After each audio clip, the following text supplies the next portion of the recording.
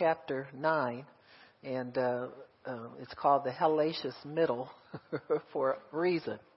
I can't tell you the people that I've prayed with or talked to or spoken to recently, just in the past maybe 2 or 3 months, that have had major challenges to their faith, not to their health, not to their finances. Those things are never challenged. It's your faith that's being challenged, because your faith can overcome in everything, you know. And so sometimes we don't think about it, but we can rejoice in that. You know, the Bible says to, in James, it tells us to count it all joy as the testing of our faith leaves us whole. The fruit of the testing of your faith is what you look at, not when you're going through. Look at what's coming out of it. You come forth as pure gold. The Bible says you're whole and entire and you lack nothing. And isn't that where we want to live? Prosperous, lacking nothing. Amen. So and you should never be afraid that your faith is being tested beyond what you're able to master and overcome. God doesn't do. He's not like your 4th grade teacher that wanted to see you fail, or you thought they wanted to see you fail. They wanted you to pass too. You just, so used to blaming people for everything. You know you ain't studied, you ain't cracked that book, you ain't done a whole lot. And then you want to blame them for they want me to fail. No, you want you to fail because you don't do what you're supposed to do to pass. But with God, the teacher lives in us. Amen. Amen. And he coaches us along the way. So it's always an open book test with God. Amen. The answers are right here for us. And so we can master these challenges. We can come through. We can have the goodness that God wants us to have. Boy, it's a great thing to have confidence in God, you know.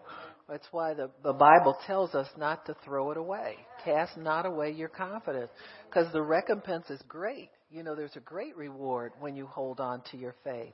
And so we want to be people like that hold on. But, you know, the devil's trying to make us let go. He always wants us to let go. And so he'll find ways to challenge us. But your faith, if you stay with God, your faith will prevail. You know, sometimes you're just holding on, you think, by a slender thread, but you're holding on. And nobody told you what you had to hold on by. So you hold on. Amen. So it's a good thing. And then when you come out, you can look back and say, you know what, God, you brought me through too much for me to doubt you at this point. You know, that's the goodness of it. See, that's the final outcome, is that confidence in God builds. You're not confident in yourself because you know how you got over.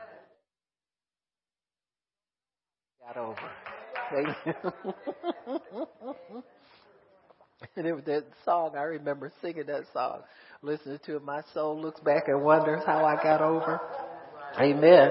And it's after you get over that you look back. You don't look back while you're going through.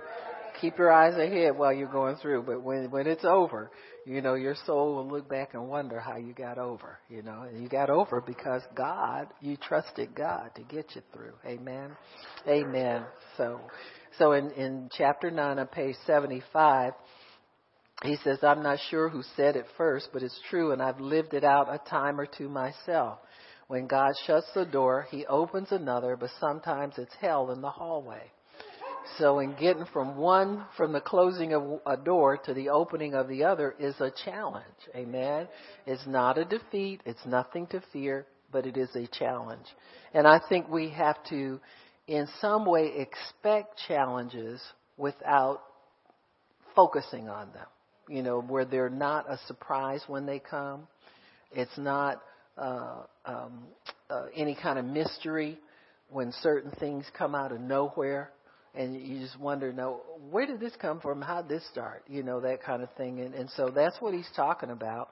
You get cornered in the hallway on your way to your new, skipping through for your Amos 9:13 and looking for the plowman to overtake the reaper, and stuff happens so fast. You want to be able to head a swim, and then, you know, all of a sudden you get hit upside your head with reality. He says there are probably more dignified ways to say it, but if you've ever experienced it for yourself, then you know there's really no better way to describe it. It's what I call the hellacious middle, the transitional place of the in-between. That season between your birth and your destiny.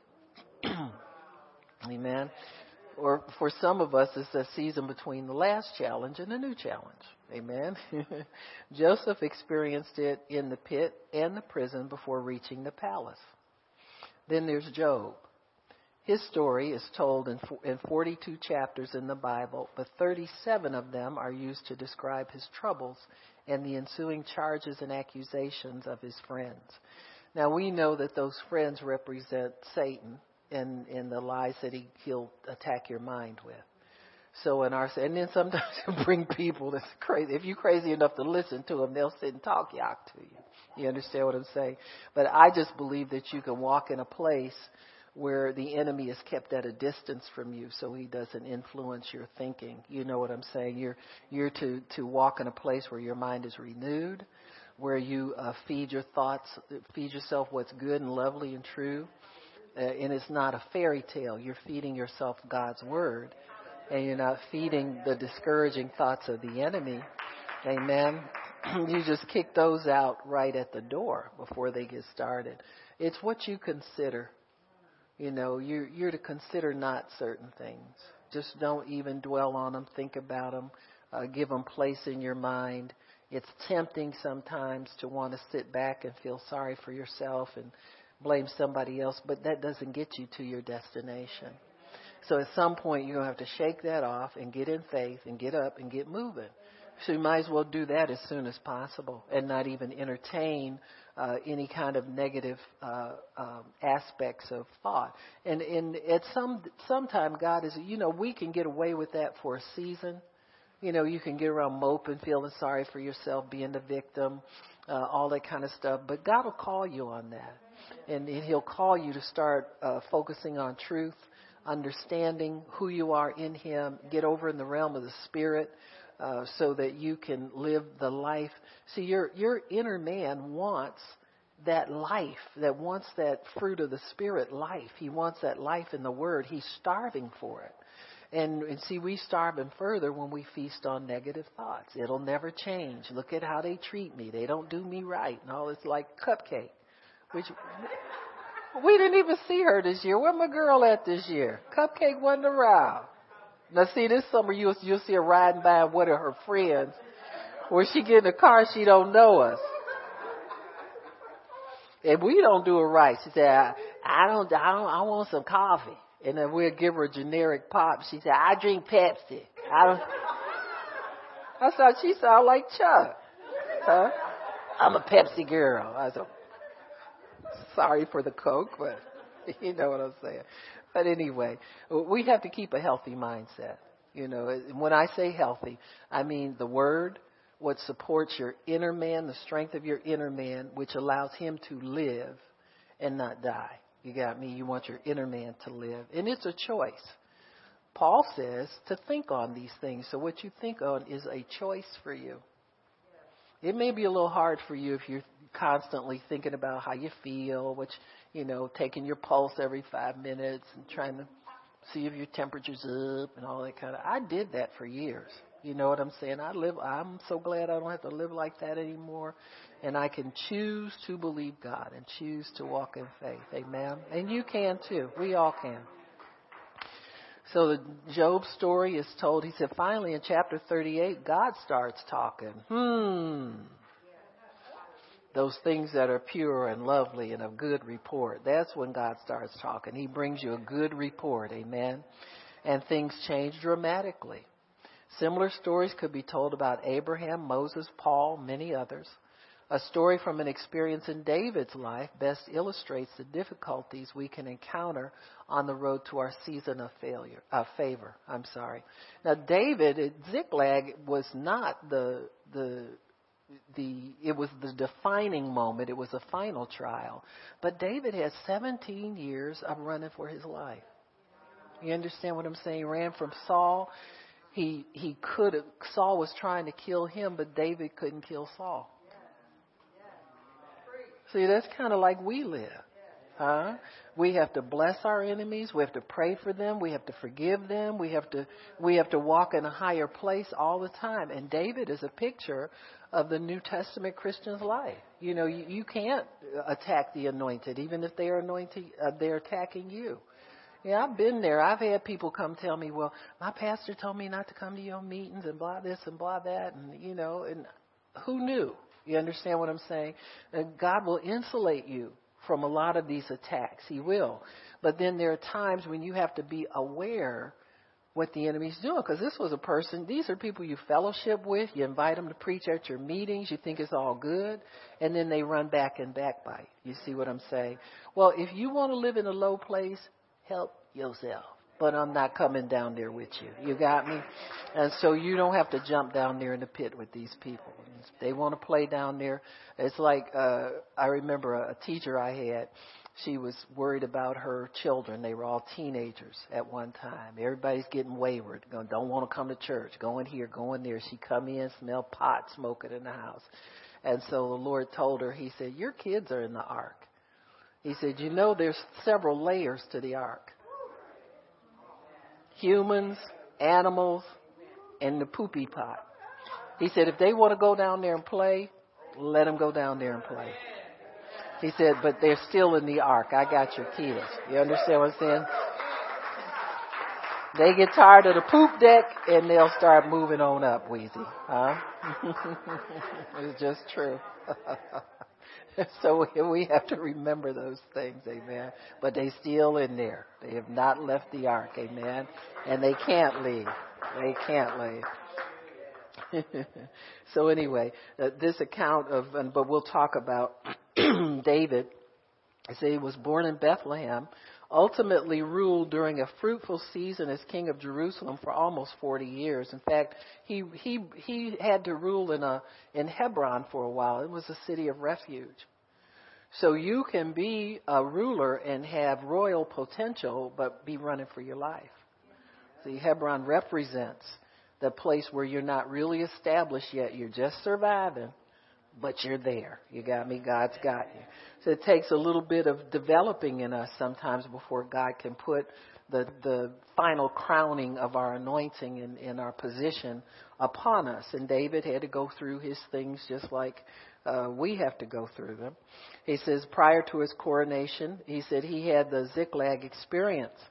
And there was a town located in the Negev region in the south of what was the kingdom of Judah. In the biblical account, 1 Samuel 30, David and his men returned from being temporarily aligned with the Philistine army. So there he's running for his life again. He actually found favor with one of the leaders of the Philistines. This is after he killed Goliath. So God can give you a place of refuge wherever he wants to. You know, don't ever, when God sends you help, don't ever, judge the messenger. Just get the message. You understand what I'm saying? Get your help and keep it moving. A lot of people say, well, I'll be glad when I get to the place I can do this myself. Well, you may never get there, but, at least you can get it done. See what I'm saying? Don't ever fuss with God about his methods. Because God will bend rules, break rules, reshape rules. He do anything he needs to do to get a blessing to his kids. The prophet was fed by ravens. They were unclean birds. You understand what I'm saying? You can't tell God who to use. Because he's God. All by himself. He don't need our help. You may think you want things a certain way, but keep living. You'll be glad for your help when it comes. Amen. I remember somebody said, I've been tithing and I think I should be able to write a check for as much as I want. I said, Donald Trump can't do that. Where do they get these doctrines from? You mean 10% is going to move God to give you enough money to write a check for whatever you want, whenever you want to? Are you crazy?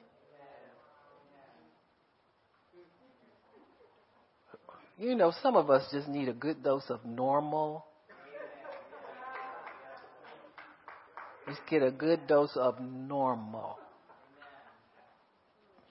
So they returned to Ziklag, and they come to the city and immediately discovered the Amalekites had stolen everything, set it on fire, took all the kids, the wives, everything. He said, talk about the worst day of a man's life. This may have been it for David. He lost his family, his home, suffered bankruptcy all in one day. And look at the effects that it had on him and his men. As you know, sometimes warriors are very emotional people when they don't win. You know, you have to learn how to, when you're a believer, you have to learn how to walk in the spirit and the temperament of God and hold on to your vision of victory at all times. Because if you ever look at anything as a defeat, that same energy that you use to fight the enemy can be turned on yourself or other people, you know, who are close to you. And that's what happened with David's men. The Bible says they wanted to stone him. At first, they're all crying and weeping because everybody's gone, and they're assuming the worst. When you're in covenant with God, you can never assume anything. You got to get with God and check out and see where everything is. Huh? Them sisters might have just went shopping.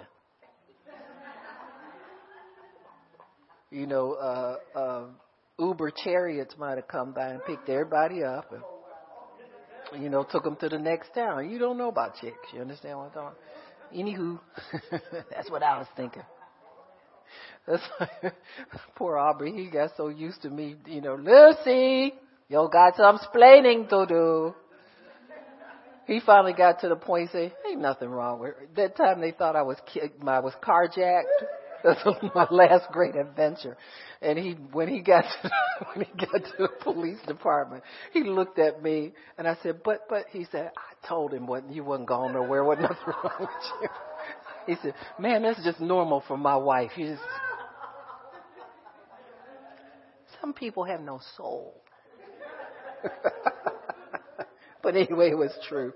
And I think there was a piece, you know, when people are and the husbands are responsible for their wives. They don't hover over you. If they got good sense, you know, they won't let you know that much. You find out that much, you could use it to your advantage. But anyway, but you know what I'm saying. They do feel responsibility, and they learn how to problem solve quickly on your behalf. And so I think he had a sense when something was really wrong, and it was never really wrong. He knew God had me, kind of thing. And so, you know, that's the way it was. But it can look bad real fast, you know what I'm saying? And so it said, David and the people who were with him lifted up their voices and wept until they had no more power to weep. I mean, they cried out. David was greatly distressed because the people talked about stoning him, because they were all grieved, every man for his sons and daughters. So see, that self-pity can make you turn on, so it can make you want to find somebody responsible and turn on them. You see a lot of that loose. Now, that spirit's really loose in the world right now, where stoning people, taking people down. People who have a good reputation or have had a good reputation, they can do one wrong thing and the whole world wants to turn against them and strip them of everything. Look at Bill Cosby. You know, now who would have thought, and you don't know, these accusations are just that. They are accusations. Those are words. Because there's nobody who is there that was alive. There's no third party involved to tell you if that's true or not. So it's suspicion, accusation, a lot of it lies, a lot of it exaggerated. Somebody, and I'm just saying this out here, we're all grown. But to me, if you're having sex with different people, you're not married to them, you might take a drug yourself and knock yourself out. They give you one, knock you. I mean, people who do that kind of life take drugs frequently anyway. You understand? Now, all of a sudden, in a situation that's ungodly to begin with, we got to find a culprit and somebody to blame. You understand what I'm saying? There's a wisdom there that if you don't put yourself in that position, you won't have anybody to blame. But when they get in these situations and all of a sudden somebody took advantage of me. Well, last night you was having a good time with it. You understand what I'm saying? How's anybody to know what's different here? So here we got the ungodly accusing the other person of being more ungodly than their ungodliness. You got me? This is stupid. Because the only person we sin against is God. He's holy. He's just. He's a righteous judge. We sin against His law. Now the sin may involve other people, but God is the lawgiver. He is the only judge to tell us if somebody is really right or wrong or has violated something. He gives us common sense, good sense, wisdom to stay away from situations that can endanger us. But trust me, them women wanted to be with Bill Cosby. If they hadn't been in there for who he was, now all of a sudden everybody got old and wrinkled and sad and ugly looking and can't get a new facelift to fix themselves up, and they all looking for money. Huh? If you have a real case, God will help you to get it before the statute of limitations runs out. Forget this nonsense. So at this point, it's all an accusation. It's not anything that they can indict him for. It's ridiculous. And so we have to understand that desire to stone somebody that we hold responsible for our misfortune. We got to suck it up as believers. We got to forgive. Those men, they would have done well to say, God, if David's at fault here, we forgive this man. He's led us. He's fed us. Why all of a sudden this man has been feeding everybody, leading everybody, taking care of everybody for all these years, and now all of a sudden he's the enemy. You see what I'm saying? So there's a betrayal that comes in there. They have a covenant with one another. And so there's this betrayal that has to come in with this kind of accusation. It's just wrong. But God will vindicate you when these things come to you. He said it had to be next to impossible for him to imagine a throne in Jerusalem while standing in the ash heaps of Ziklag. The hellacious middle seems more than just a phase when you're going through it. Sometimes it looks like the end of the world. It often seems like the final stop and the last destination because the enemy cuts so deep and he catches you off guard. It says, when your tears won't subside and your problems won't end. Indeed, this ranks as being one of the worst, if not the very worst day in David's life. Have you ever been there? What do you do on what seems to be the worst day of your life, when that season of seemingly unending trouble hangs over you like a fog that never dissipates? Using David as an example, allow me to lift some lessons from his response to his Ziklag experience. What did he do, and what should you do on what may be the worst day of your life? David wept. It's hard to avoid it. Warriors don't like to weep. I don't like to weep. Nobody likes to weep. But there are sometimes areas in our hearts that are still tender, that when they're touched and when you're wounded, they draw blood. And when you're hurt, you cry. He said weeping comes naturally and should be allowed for you and others close to you. Jesus did it at the tomb of Lazarus. Abraham cried upon Sarah's passing. Peter wept bitterly when the impact of his betraying Jesus fully hit him. Weeping is a natural and human response. It has its place with everyone, even Christians. The walk of faith is not a walk without feelings. Maybe life would be simpler if we had to deal with only the facts, but we also have to learn to cope with the feelings of our infirmities as well. And that's really what the enemy does. He wants to hurt us and draw tears and make us feel weak and feeble, so that he's hoping we don't recover. That's what he's hoping. But God gets us into recovery. There's an emotion that comes with being sick, and there are feelings that come with being disappointed. It's all part of the healing process. According to the Bible, in Ecclesiastes 3:4, there is a time to mourn. It has its place because God created us as emotional beings, or I would say beings with emotions. Okay, not emotional. You're not moved by everything. You wouldn't be able to live if you were. Weeping is not inconsistent with faith, but after weeping for a season, there comes a time to take some steps towards strength and well-being. Now, I've walked my way out of tears. I just kept walking, crying and all. And you can do it. It just depends on how you want to get to where you're going. It says, once when visiting a hospital, I talked with a man who had just experienced corrective surgery.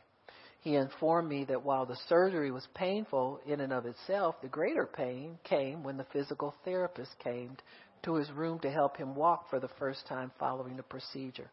The pain of that new knee brought on by those first few steps was almost unbearable. However, the therapist knew that exercise was necessary in order to keep the infection at bay. So there's a greater problem if you stay in that place of weeping and mourning. You got me? They said the bending became a blessing and the stretching became a source of strength. I walked away from that conversation understanding that sometimes it hurts to heal.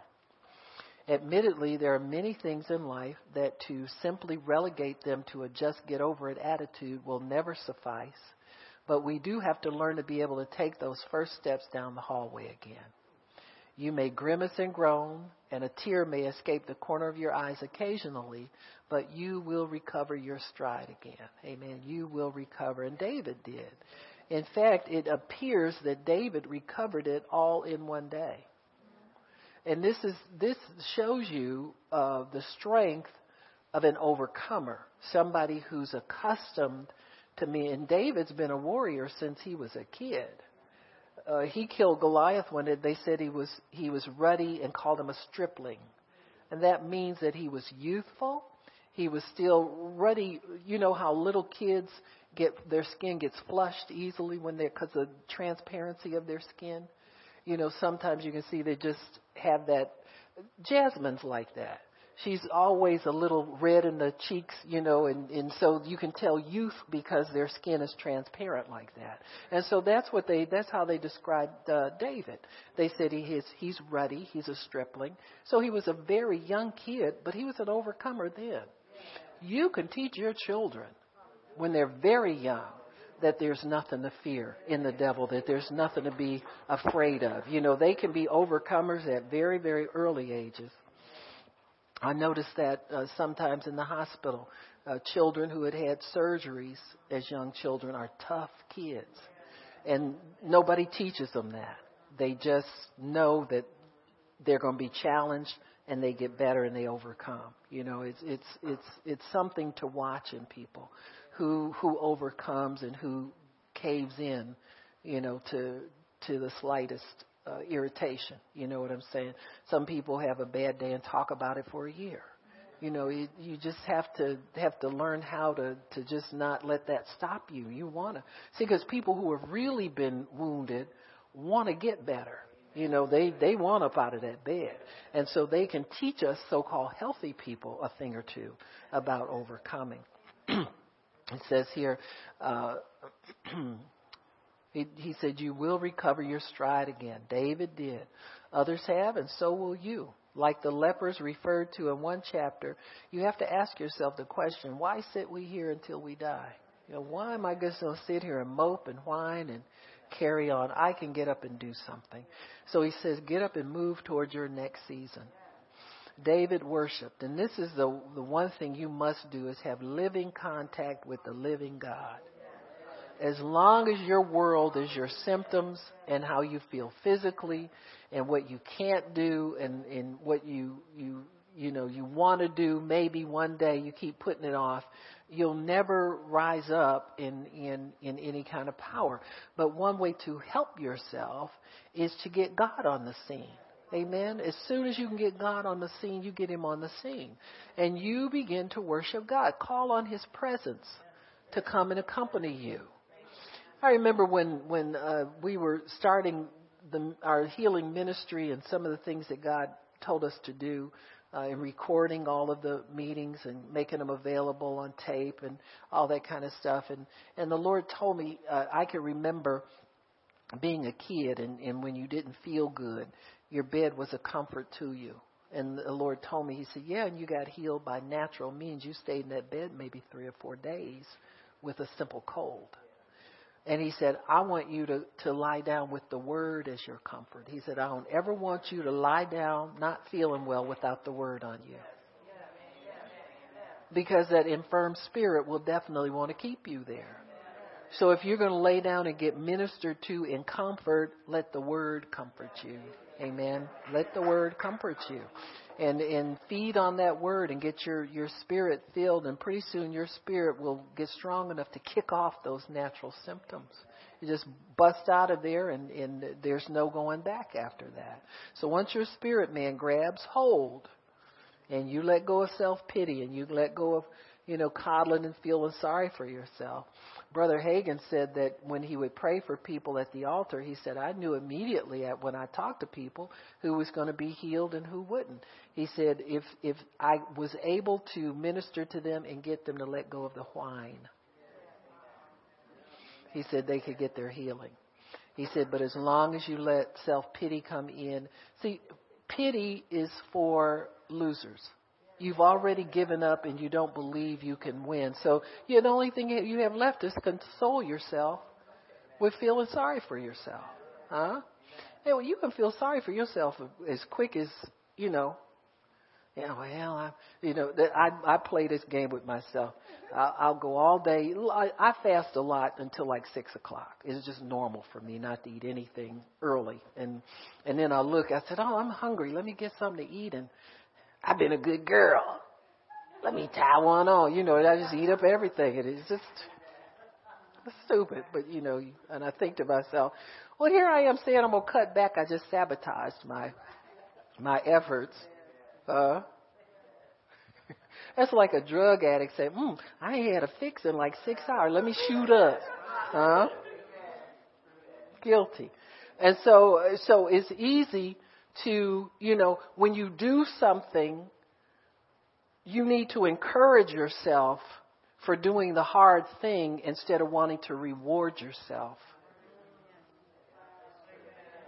See, encouragement should be your reward for doing the right thing, not going back and indulging your flesh because you think you gave up something. Like the Lenten people, 40 days, or, when you're Catholic and you didn't eat meat on Fridays. At midnight, you sat there staring at that hamburger. You've been lusting for the hamburger for the last 3 hours. Let's get this over with so I can, have some real meat.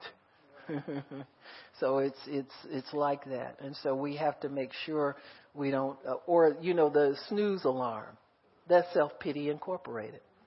Because you start off your day, well, you do. You feel sorry for yourself because you don't want to get up. Ooh, this bed feels so good. Oh, I deserve to be here. I worked hard yesterday. Give me 5 minutes. Yep.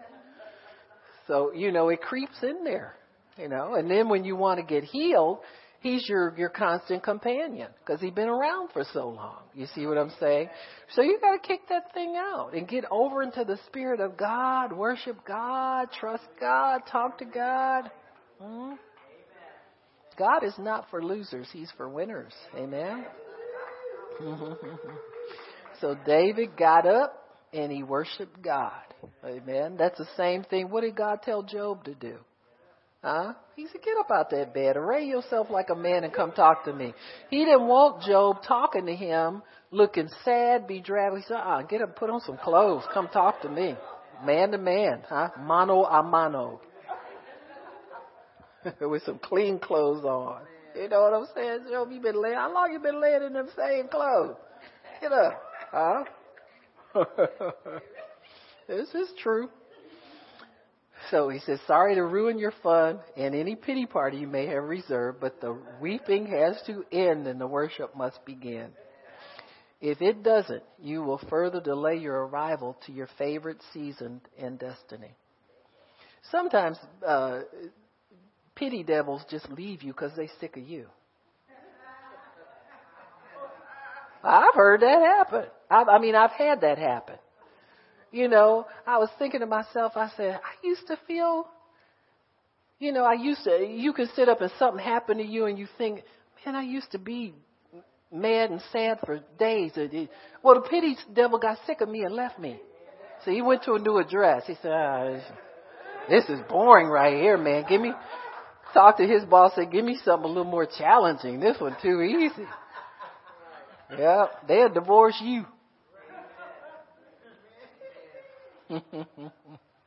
He said, weeping has to end and worship must begin. If it doesn't, you'll further delay your arrival, your favorite season and destiny. And you'll feel differently after you're over in the Spirit. You got to trust. You got to sometimes do these things by faith. Lord, I know that when I get there, this is going to be history, or it's going to be a thing of the past. And so help me to get there. Said, taking a close look at David's response to the trial at Ziklag, you will discover that while others were giving in to immediate bitterness, he resisted that temptation and focused on the Lord. So you can resist the temptation to think about you. God will take care of you if you focus on Him. Well, He promised to take care of you. You can't take care of you. Didn't you mess up the last time you tried that? There's real treasure of meaning in this verse. Look at it carefully. David was greatly distressed. The people spoke of stoning him because the soul of the people was grieved. Every man for himself. Selfishness all around him and their daughters. But David encouraged himself in the Lord his God. You have to create an atmosphere of hope and encouragement and coming out. You must create, and it's up to you to create that atmosphere.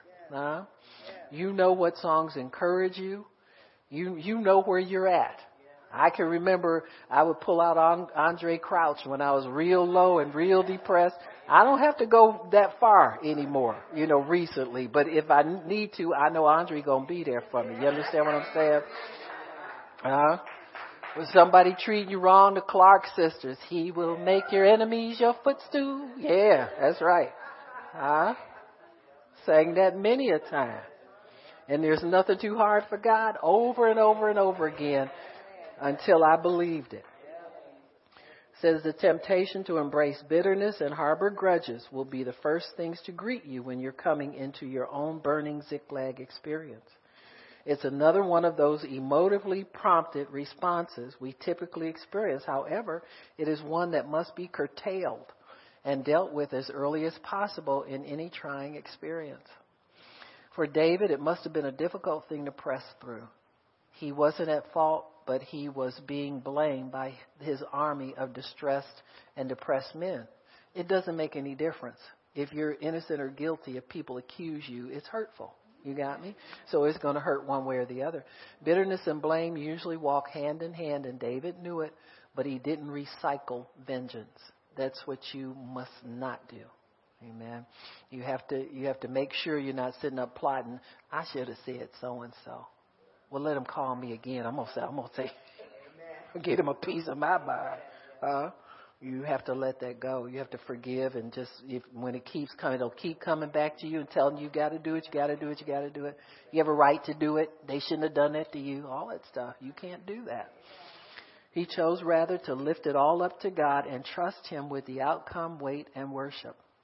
David saw the entire matter for what it really was, and so should you. The Ziklag incident was designed by the enemy to keep David from getting to Jerusalem and reigning as king. And whatever is falling apart in your life right now is simply a roadblock to your destined season. Satan knows that if he can shut you up, he can shut you down. So worship. The choice has always been pout or praise, moan or magnify, sigh or sing, bellyache and cynicism or break forth with singing. David had it right. He encouraged himself in the Lord. The other thing the enemy was trying to do is the leadership that David had developed. All those people that he had trained, the enemy wanted to try and scatter them now too. So he's thinking he can demolish the whole kingdom with one action. And so it's not just your survival, but it's the survival of everybody else that's under your authority, everybody else that's in your home, all your children, your grandchildren, everybody. It's the whole show he's trying to get. Because he's not after no small change. You understand what I'm saying? If in those men that David had groomed and had trained, and they had fought with him over 13 years now. You know, he was 30. I think he was 30 when he assumed leadership in Hebron. He'd been fighting since he was 17. So it's been more than 10 years. And so 10-year relationships now are going to go down the tubes because the enemy has stepped in, and it appears that everything's lost. You have to be careful about how you look at things. Because if you're looking in the natural only at what's not here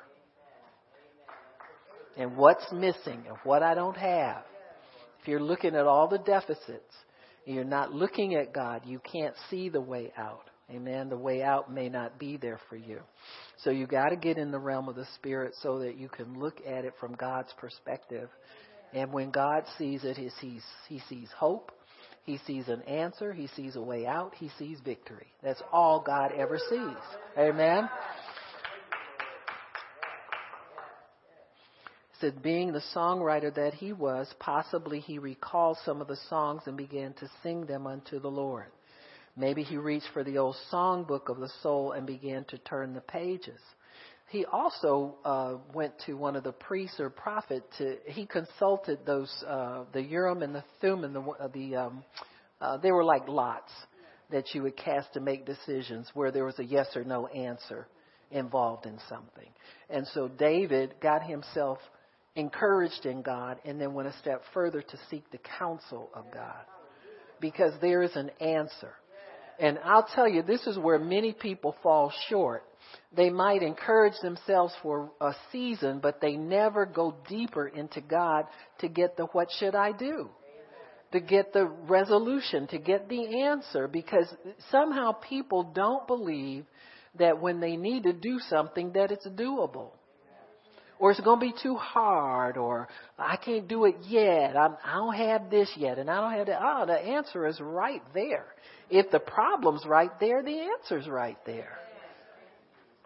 I mean, seriously, why would God not give you the answer and the strategy for your victory?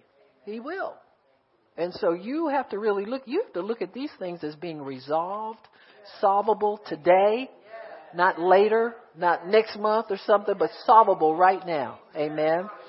Because the devil would love to keep you in fear and discouragement for another month or another week, waiting on what? God's waiting on you to get up and want to take what's yours. It's like the lepers said, why do we sit here? And they had no future. I mean, lepers have no future. They say, hey, even we can want something better. Why are we going to sit here and let death come on us? Let's go down fighting. So he says, I can almost hear the song, sing portions of Psalm 34:1. I will bless the Lord at all times. His praise shall continually be in my mouth. My soul shall make its boast in the Lord. The humble shall hear of it and be glad. Oh, magnify the Lord with me and let us exalt his name together. If he was the only one, he's exalting his name together with himself. Come on, me, magnify the Lord with me. Me gonna exalt your name together, Lord. Nobody else here but me. I'm gonna do it. And then he may have reflected on Psalm 27 and saying, the Lord is my light and my salvation. Whom shall I fear? The Lord is the strength of my life. Of whom shall I be afraid? When the wicked came against me to eat up my flesh, my enemies and my foes, they stumbled and fell. Every wicked device will stumble before you and fall before you. It says, though an army should encamp against me, my heart shall not fear. Though war should rise against me, in this I will be confident. For in the time of trouble he shall hide me in his pavilion. In the secret place of his tabernacle he shall hide me. He shall set me high upon a rock. I think that's how he did it, because when you're all alone without any support system to sustain you, there has to be an inner reservoir within your own spirit that you can draw from. Amen? And David had nobody. Everybody was against him. His own men were ready to kill him, but somehow he was able to focus on the good things of God and worship his way toward his new season. Amen. And so we have to understand that no matter how bad it looks, how bad it gets, who turns against us, who falsely accuses us, and for how long they do it. You know, Bill Cosby's got to know God. You pray for that man. Hey, everybody's sinned and fallen short of the glory of God. And he's blind and pathetic now. And you know, how much does the devil want to strip him? He wants to kill him. You understand what I'm saying? The devil's never done. He never say, well, I whooped on him long enough, let me give him.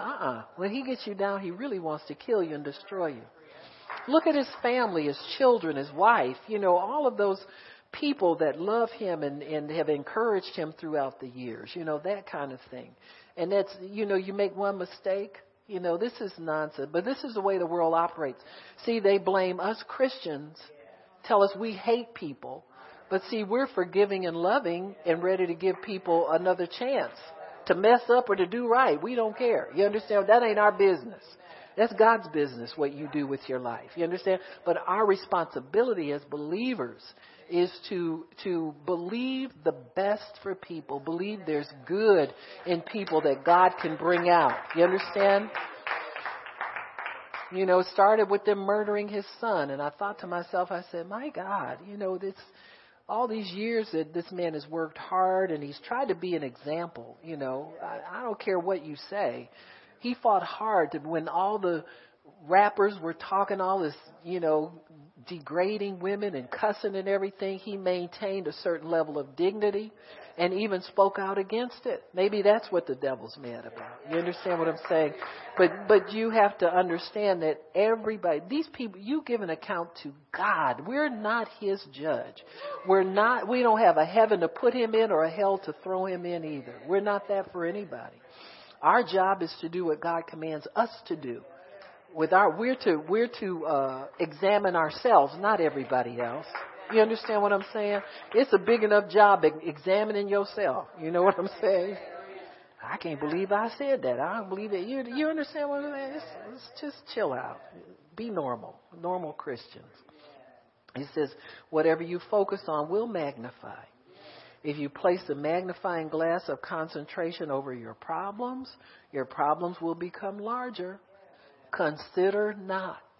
Amen. We're the consider not family. We don't consider anything other than God's word. But when you magnify, the magnifying glass of concentration is placed upon the Lord, then his power and glory become greater in your life. Understanding that looking at God through your magnifying glass of faith does not make him bigger, because he's the same all the time. He's always been big.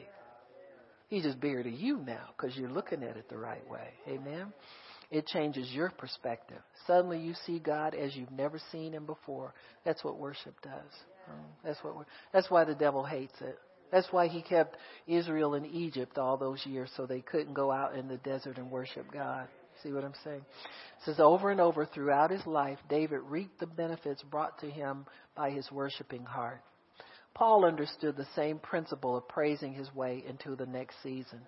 He had been beaten with rods, snake-bitten, shipwrecked, betrayed, and thrown into prison. But in the midnight hour, he joined with Silas, and they sang praises to God. God responded, the earth quaked, and the prison was opened, and a new season was inaugurated in Paul's life. There are times when God manifests in the natural that which is happening in the spirit. See, Paul and Silas could have been free and stayed in prison. But God decided, I'll just let them out. I'll go the next natural. See, in the realm of the spirit, praise liberates you and worship liberates you. It liberates your spirit to contact God. And that's your greatest freedom that you'll ever have. Opening a door or lifting chains off is just a formality. You understand what I'm saying? That's not your freedom. But God decided to manifest in the natural what was happening in the spirit realm for them. Over and over throughout his life, David reaped the benefits brought to him by his worshiping heart. He says, I remember walking into my office early one Monday morning with what seemed to be the weight of the world on my shoulders. Our church was in the middle of constructing a new building, and I had haggled over contracts, met with committees and city inspectors to the point where I felt like a building contractor more than a preacher. I had schedules to keep, places to travel, and parishioners needing my attention. My own family needed me more than anyone or anything else. I had been there only a few minutes, slowly shuffling to my desk, when exhaustion overwhelmed me. The day before, I had preached on praise and worship and had even made a point or two about dancing before the Lord as David did. The crowd responded and we worshiped together in an exuberant manner. However, within 24 hours, I was depleted and empty. I knew that my ministry as well as the church was moving toward a new season of victory, but that morning it seemed far away. As I reflected on the worship experience that happened the day before, I sensed an impression in my impression of the Holy Spirit. I believed he was saying to me, can you do alone in this office what you did on the stage yesterday in front of all those people? I must admit that it was a difficult thing to consider. There was no music and no crowd to worship with me. Besides, I didn't feel like walking across the floor, much less singing and dancing before the Lord. People were busy in the hallways while others were waiting in the reception area to see me. A few cups of coffee and I'd be past it anyway, or so I reasoned, but the thought wouldn't leave me. Could I worship him alone, even in the dance? Would I do it alone? A dozen reasons for not dancing pushed in on me, but I slowly raised my hands and praised while sitting at my desk. Then I began to quote every verse of scripture I could recall. Soon the tears began to flow, and before I could talk myself out of it, I pushed back from the desk, stood up, and began to leap and dance. I learned later that my staff had gathered outside my door listening to their pastor have what they surely must have thought was a breakdown. But when I walked out, they discovered that I actually experienced a breakthrough in my spirit. Amen. Like David, I had learned to encourage myself in the Lord. So what about you? Are you in the hallway between a closed and an open door? If you are, then this is the time to worship your Heavenly Father and encourage yourself in His Word, His favor, and His promise. Amen. Amen. It's always good to stay encouraged in the Lord. I know there are some times when I'll have struggles with things or sudden things come up, and there are certain people that I'll look on Facebook and they'll say something, just thinking about you this morning, sis, how you doing? Prayed a prayer for you or something like that. So God always has help for you. You understand what I'm saying? I can remember when I was started in a women's Bible study. I would make little note cards. I think I told you guys this, with scriptures on them. And God would always tell me to either write out something encouraging in there, give it to somebody at the Bible study, or mail it to them or something like that. Encouragement is a ministry of the Holy Spirit. And it's one, amen, and it's one that we don't undertake often enough. Because I felt like I really just wanted to share God's word with people. And little note cards, they were kind of nice to just get. You know, somebody give you a little note. It was never bad news. It was never accused nobody. You know what I'm saying. People can get really stupid with what they think is their ministry. But I think the ministry of encouraging the body of Christ is much needed because not many people want to do it. A lot of people don't feel they have it in them, or I'm not an encourager. I'm a prophet. Come on now. We can all encourage one another. It's easy. It's, if you know a scripture that has helped you or encouraged you or something like that, you can drop that on somebody. You can text somebody a scripture. You can email them a scripture. You can send encouraging notes to people just to make sure their day goes well. You don't have to tell them God's getting ready to do this or God's, I see that a lot on Facebook. People want to prophesy. I don't know who this is for. Well, shut up then. Get it off there. That's when you push the delete button. You ever see the prophet in the Old Testament going somewhere, I don't know who this is for? They get stoned. Everybody wants to have wants to teach or dogmatize people or, why not encourage people? Bless you. Have a good day. You see those things rarely because rarely do people want to control one another.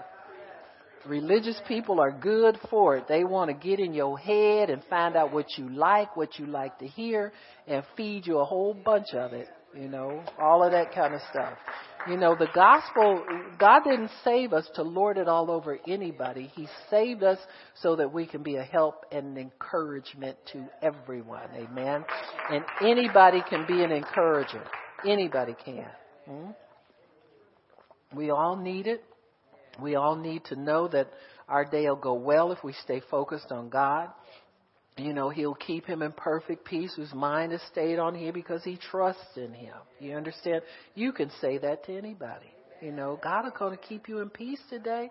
Just focus on Him and stay with God. You know, anything like that can be a great encouragement to anybody. So I encourage us to encourage one another. Amen? We can do this. That's how you make it through the hell in the hallway. You do it through encouragement. Amen. You do it through focusing on the light at the end of the tunnel. Don't focus on the tunnel, but keep your eyes focused on the light at the end, and you'll get to that. Amen. All right, so we're going to do our quiz when we come back. We're going to leave for lunch so we don't have to pay dinner prices. The dinner was worse than